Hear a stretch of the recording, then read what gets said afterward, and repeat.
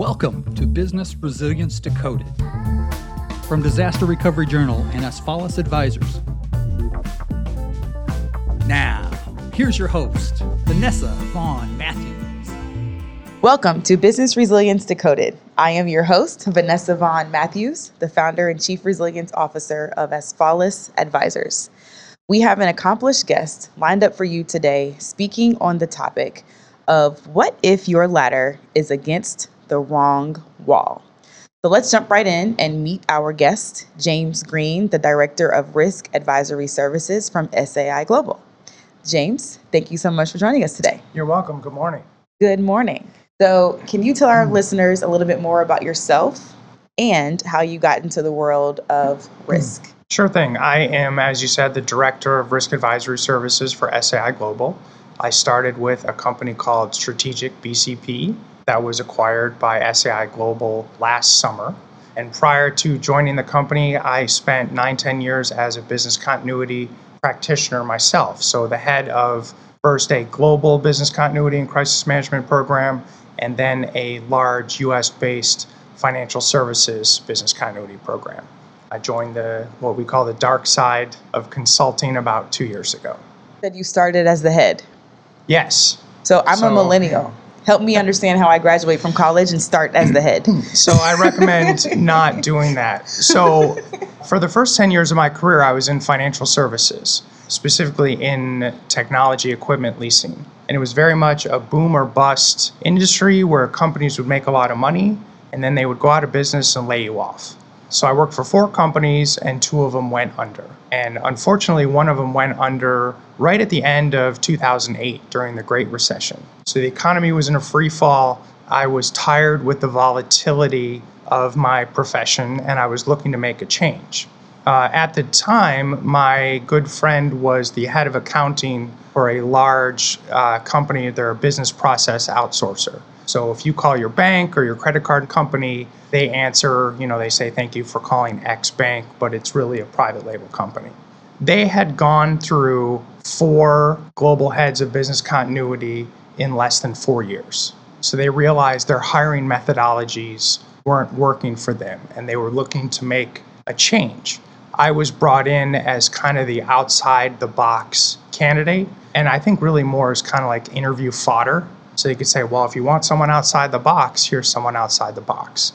And I had worked on that interview for about 2-3 weeks prepping why I should be even in the room, right? Because honestly, I had no business being in the room.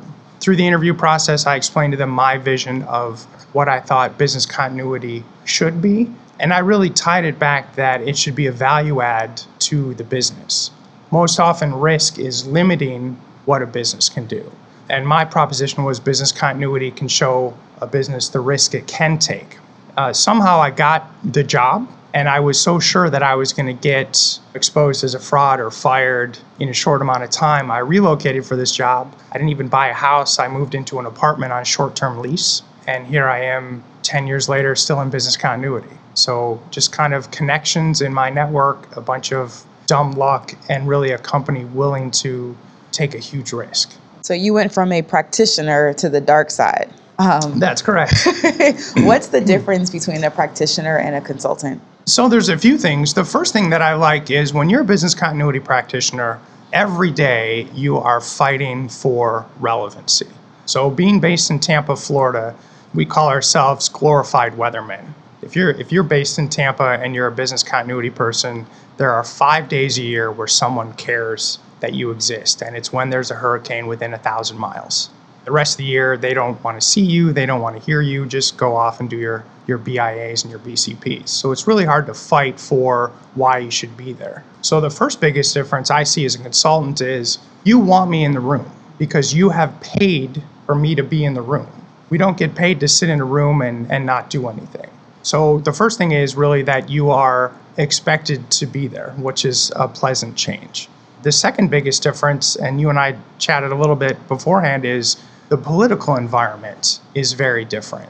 When you work at a job, you know the mores, you know that, everyone goes to the coffee break at 9:15, here's how we dress, here's the players. Regardless of people's titles, here's who's important here, here's the people you need to know to succeed. And, you kind of build that through repetition and understanding. As a consultant, I go in, I have to figure all that out within the first few hours. And I do that every couple of weeks. You start over with a new company, with a new political environment, with new and changes. So that is a huge difference of always stepping into the unknown. So I want to come back to the political environment because Sure. My wheels are spinning. Yes. But I want to talk about your skills. Okay. So give me your top 2 to 3 skills that you had to work on in your transition from practitioner to consultant. So it's counterintuitive. The first skill is not technical. Most people think, if you're a risk consultant, you have to even know more about risk. But what I find is my peer group, people here at DRJ, they know just as much about risk as I do. So it's not a technical skill. It is all soft skills. It's really first identifying why are you there. Someone has had a pain point or has a pain point to the point where they say, we need outside help. For me, it's quickly coming in and finding out what that pain point is. How can I help you solve it? And really being, empathetic. I have sat on that side of the table. I've been the business continuity practitioner who's drowning, who needs outside help.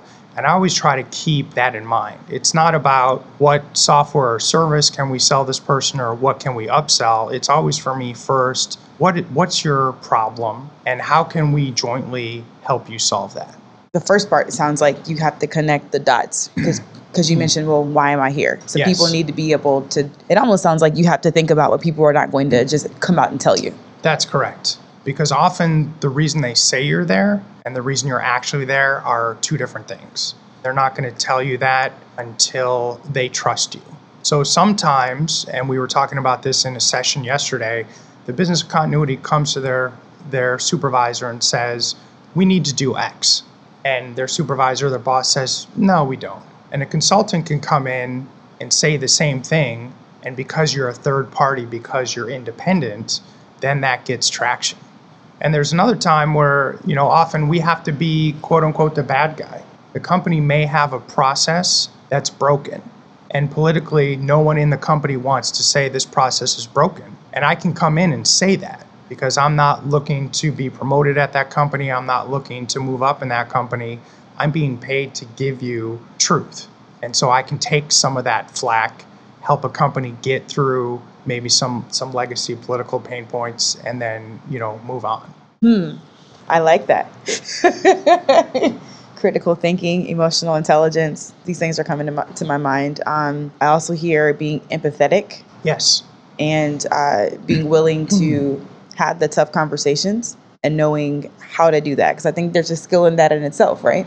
There certainly is, because you have to be mindful if I'm in a room with you and your supervisor, and your supervisor has built some program and it's fatally flawed, and you just say, wow, this is horrible, and I can't believe this is how you do things here. They will ask you to leave. And there's a very fine line between pointing out flaws or opportunity in a process and not making it feel like there's flaws in the person.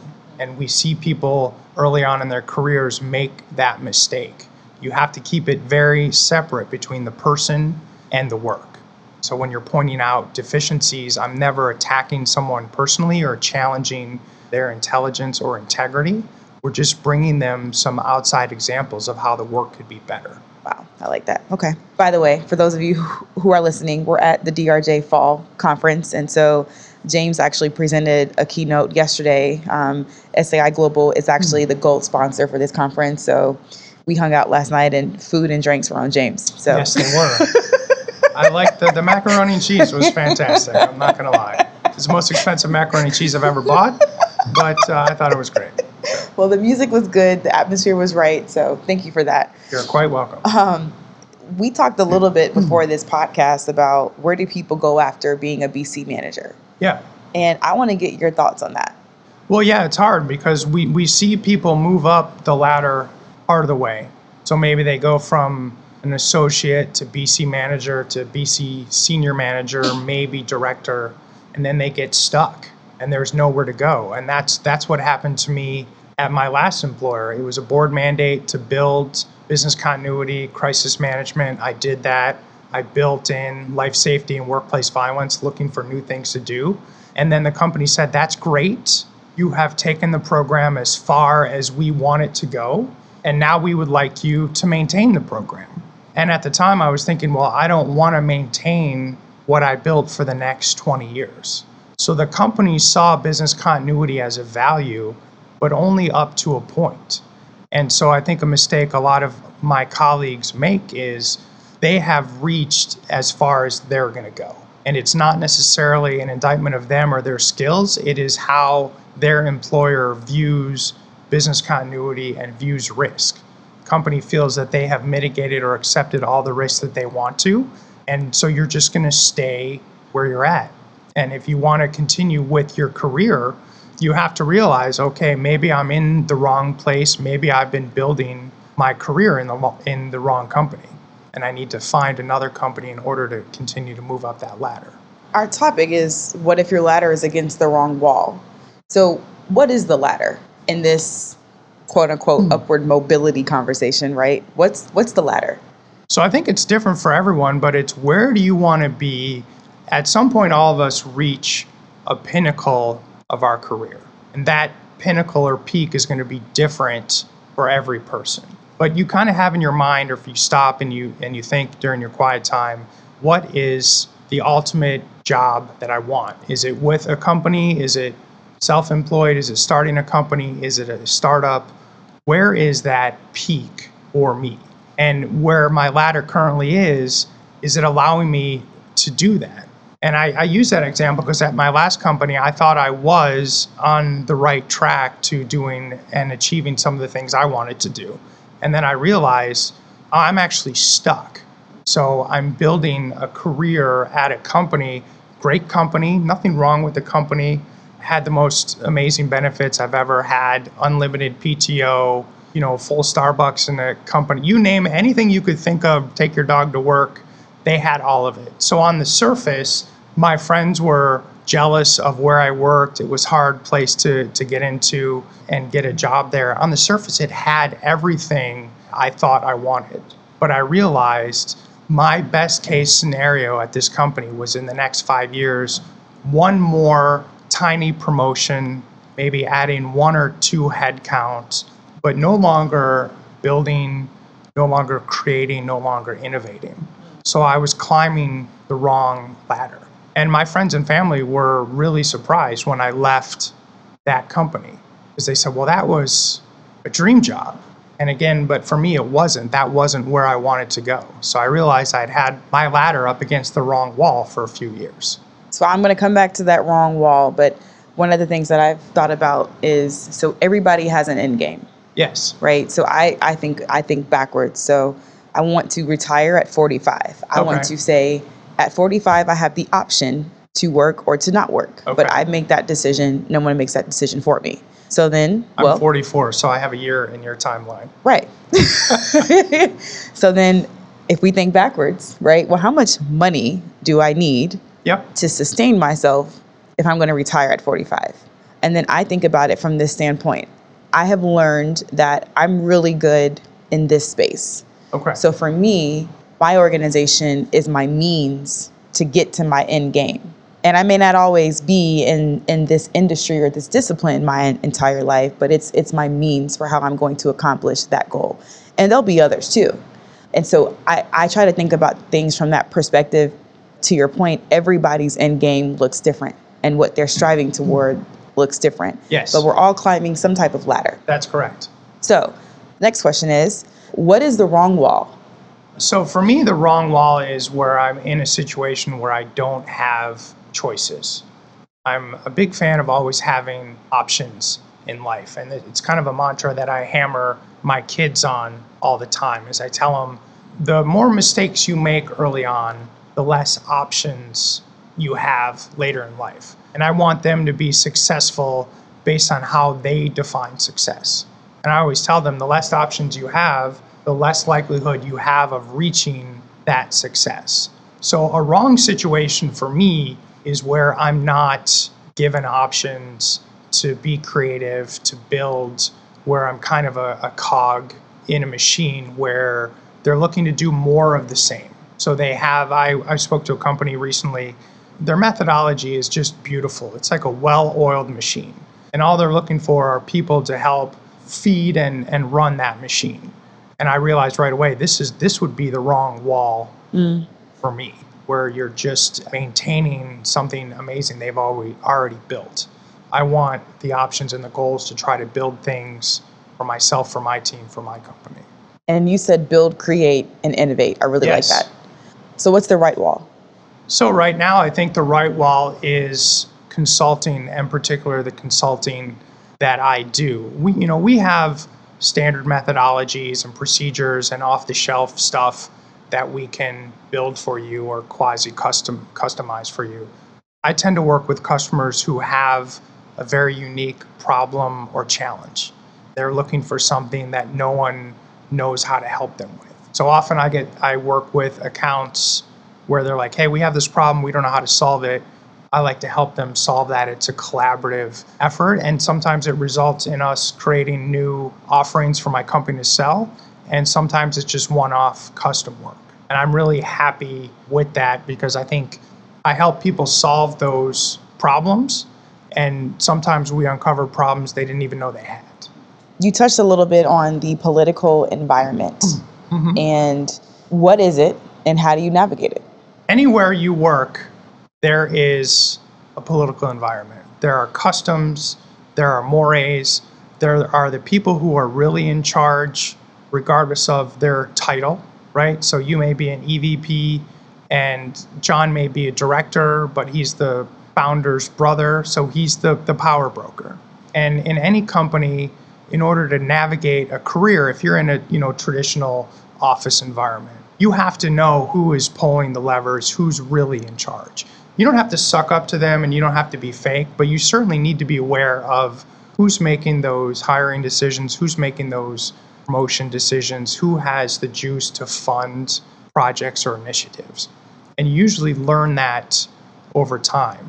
And when you come on site as a consultant, if I don't know all of that by lunch the first day, we're dead in the water. Because we need to make sure that we're including the right people in conversations who, through an org chart, may not be the people you would think to talk about business impact analysis or plans or resilience, but they're the key decision makers. You need to have them in the room. And you have to know that within a few hours, or you're not going to be effective. That actually takes me to another point, because I imagine that in your role as a director, you're not implementing, right? Do you implement, or are you on the relationship building and maintaining side? I do both. Okay. So it was important to me with my recent change that I still was doing deliverable work. That's where I'm happy. That's where I think I help our clients the most. So for our very key accounts or very strategic customers, I'm still on the ground doing that work. Gotcha. But a lot of the more day-to-day stuff or stuff that we're familiar with, yeah, there's other members of the team that do that. Because you said that, and I think the heart of what you do is really about talking to people and discovering and having conversations. How do you build relationships with people who are transactional? Well, you don't. And to take a step back, like I am not, one thing this job has done for me, I'm not an extrovert. This job pushed me to be able to talk to people, to be able to identify with people and build relationships in a short amount of time. So I never try to be transactional in nature. I'm not good at that. And if I were to try to fake that with you, you would know right away. You would see through me so quickly, you'd ask me to leave the room. So generally what I try to do is find where is some commonality in our backgrounds, in our experience, in our goals, or again, those pressure points, those pain points, where are things that we can work on in a collaborative nature. And it's allowed me to build relationships that cross company lines. And that's how, as we talked about earlier, that's how I got started in business continuity. I built a relationship as a friendship with a gentleman who was in an accounting department. And then 8 years later, when company management said, hey, do you know someone outside the box? He thought of me. If that would have been just transactional, I never would have been considered for that. Yeah. So I have a couple of questions that are not related to BC or your job. Perfect. All right. What's your favorite sport? favorite sport is football. College or pro? Both. Okay. Who's your favorite teams? Tampa Bay Buccaneers. I live in Tampa, and then I was born and raised in Michigan, so University of Michigan Wolverines. Nice. Okay. What sports did you play growing up? I played soccer growing up. I was terrible at it, but enthusiastic and had a lot of energy. So I played midfield because I could run around the whole game, and that was probably the extent of my qualifications. So yesterday, the keynote speaker was a humor strategist, and he Paul. talked. Yes, Paul Ozenkup, and he talked about vulnerabilities and your most embarrassing moments. So my question for you is, what is yours? And I'll share with the podcasters. So what I shared is, I'm recently married, and I use the bathroom with the door open, and my husband absolutely hates that. So when did you get married? June 22nd. I got married in December, so recently married. Newlyweds. The door is always closed in my house. So I can give you two professional embarrassments from the same trip if you have a few minutes. Okay. So I was on a marketing sales trip for SAI where I went to Singapore, I went to Brisbane and Sydney, Australia, and then I spent a day and a half in Wellington, New Zealand. So the Wellington part was the very last part of the trip. I was only on the ground for a day and a half. As I came into New Zealand customs, I got flagged for inspection. And since I was on the end of a multi-week trip, I had a lot of luggage. And they did not believe that I was carrying that much luggage to come into their country for a day and a half. So I got pulled into the special room and interrogated for hours because everything I said was legitimate and truthful, but from an outside observer, it seemed very fishy. Where are you coming from? Australia. Where are you going? United States. Where have you been the last 2 weeks? Singapore. What are you doing? Sales and marketing. And they just didn't believe. They're like, so you mean to tell us that you flew all the way to New Zealand to do a 1-hour meeting and you're in our country for less than a day and a half? And I said, yes. And they got to the point where they were verifying stuff that I had on LinkedIn, on Twitter. They called someone at my company. And finally, at 3:30 in the morning, they couldn't poke any holes in my story. And thankfully, they let me into their country. So I got to the hotel about 5 in the morning, took a half-hour nap, woke up, was getting ready to speak. At that point, my clothes were limited. This is the second half of the story. I've never told the second half, so congrats to you. I was, so very little sleep. I dropped my telephone on the floor, and I bent over to pick it up, and I split my pants. Right? So I'm 14,000 miles from home. I'm down to my last pair of pants. And I'm like, I'm not even sure. I don't even know what to, I'm just going to cry and go home. I don't know what to do here. So I put on a pair of shorts. I go down to the front desk. I said, hey. And they're like, oh, the American. I'm like, yes. I'm the dumb American. I have a question for you. I have a giant hole in my pants. I have a speaking engagement, an hour and a half. What do you got for me? And they sent someone out and got some needle and thread. So I was frantically doing the worst sewing job you've ever seen on a pair of pants before I went out and spoke. So 2 embarrassing stories, same location. God bless you, New Zealand. All for the price of one. So, okay, that's a lot.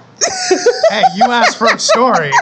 I can't. We've been kind of dry up till now, so I had to. The story sells. So what was your takeaway from all that? I think my takeaway is life is tumultuous, and sometimes you just have to be calm. I think myself a year or two ago probably would have broke down with security or broke down with the lack of pants. And even in real time, the situation was so ridiculous that I found it funny. And it allowed me to get through both. And more importantly, it allowed me, the goal was, a speaking engagement with a city council's crisis management team, which I did successfully. And I think based on my lack of experience a few years ago, all of those obstacles would have tripped me up and I would have failed, on that trip. I think our listeners want to hear more stories about that. So where can our listeners find you? You can find me on Twitter, the James Green, LinkedIn, James E. Green or James Green, and then SAIglobal.com. Perfect. Well, there you have it. Thanks for tuning in to Business Resilience Decoded with the Disaster Recovery Journal and Asfalis Advisors. Subscribe, share, download, and look out for future episodes. Business Resilience Decoded is produced and edited by John Seals. For more information, visit drj.com/decoded and asfalisadvisors.com/decoded. Write to us on Twitter @BRDecoded.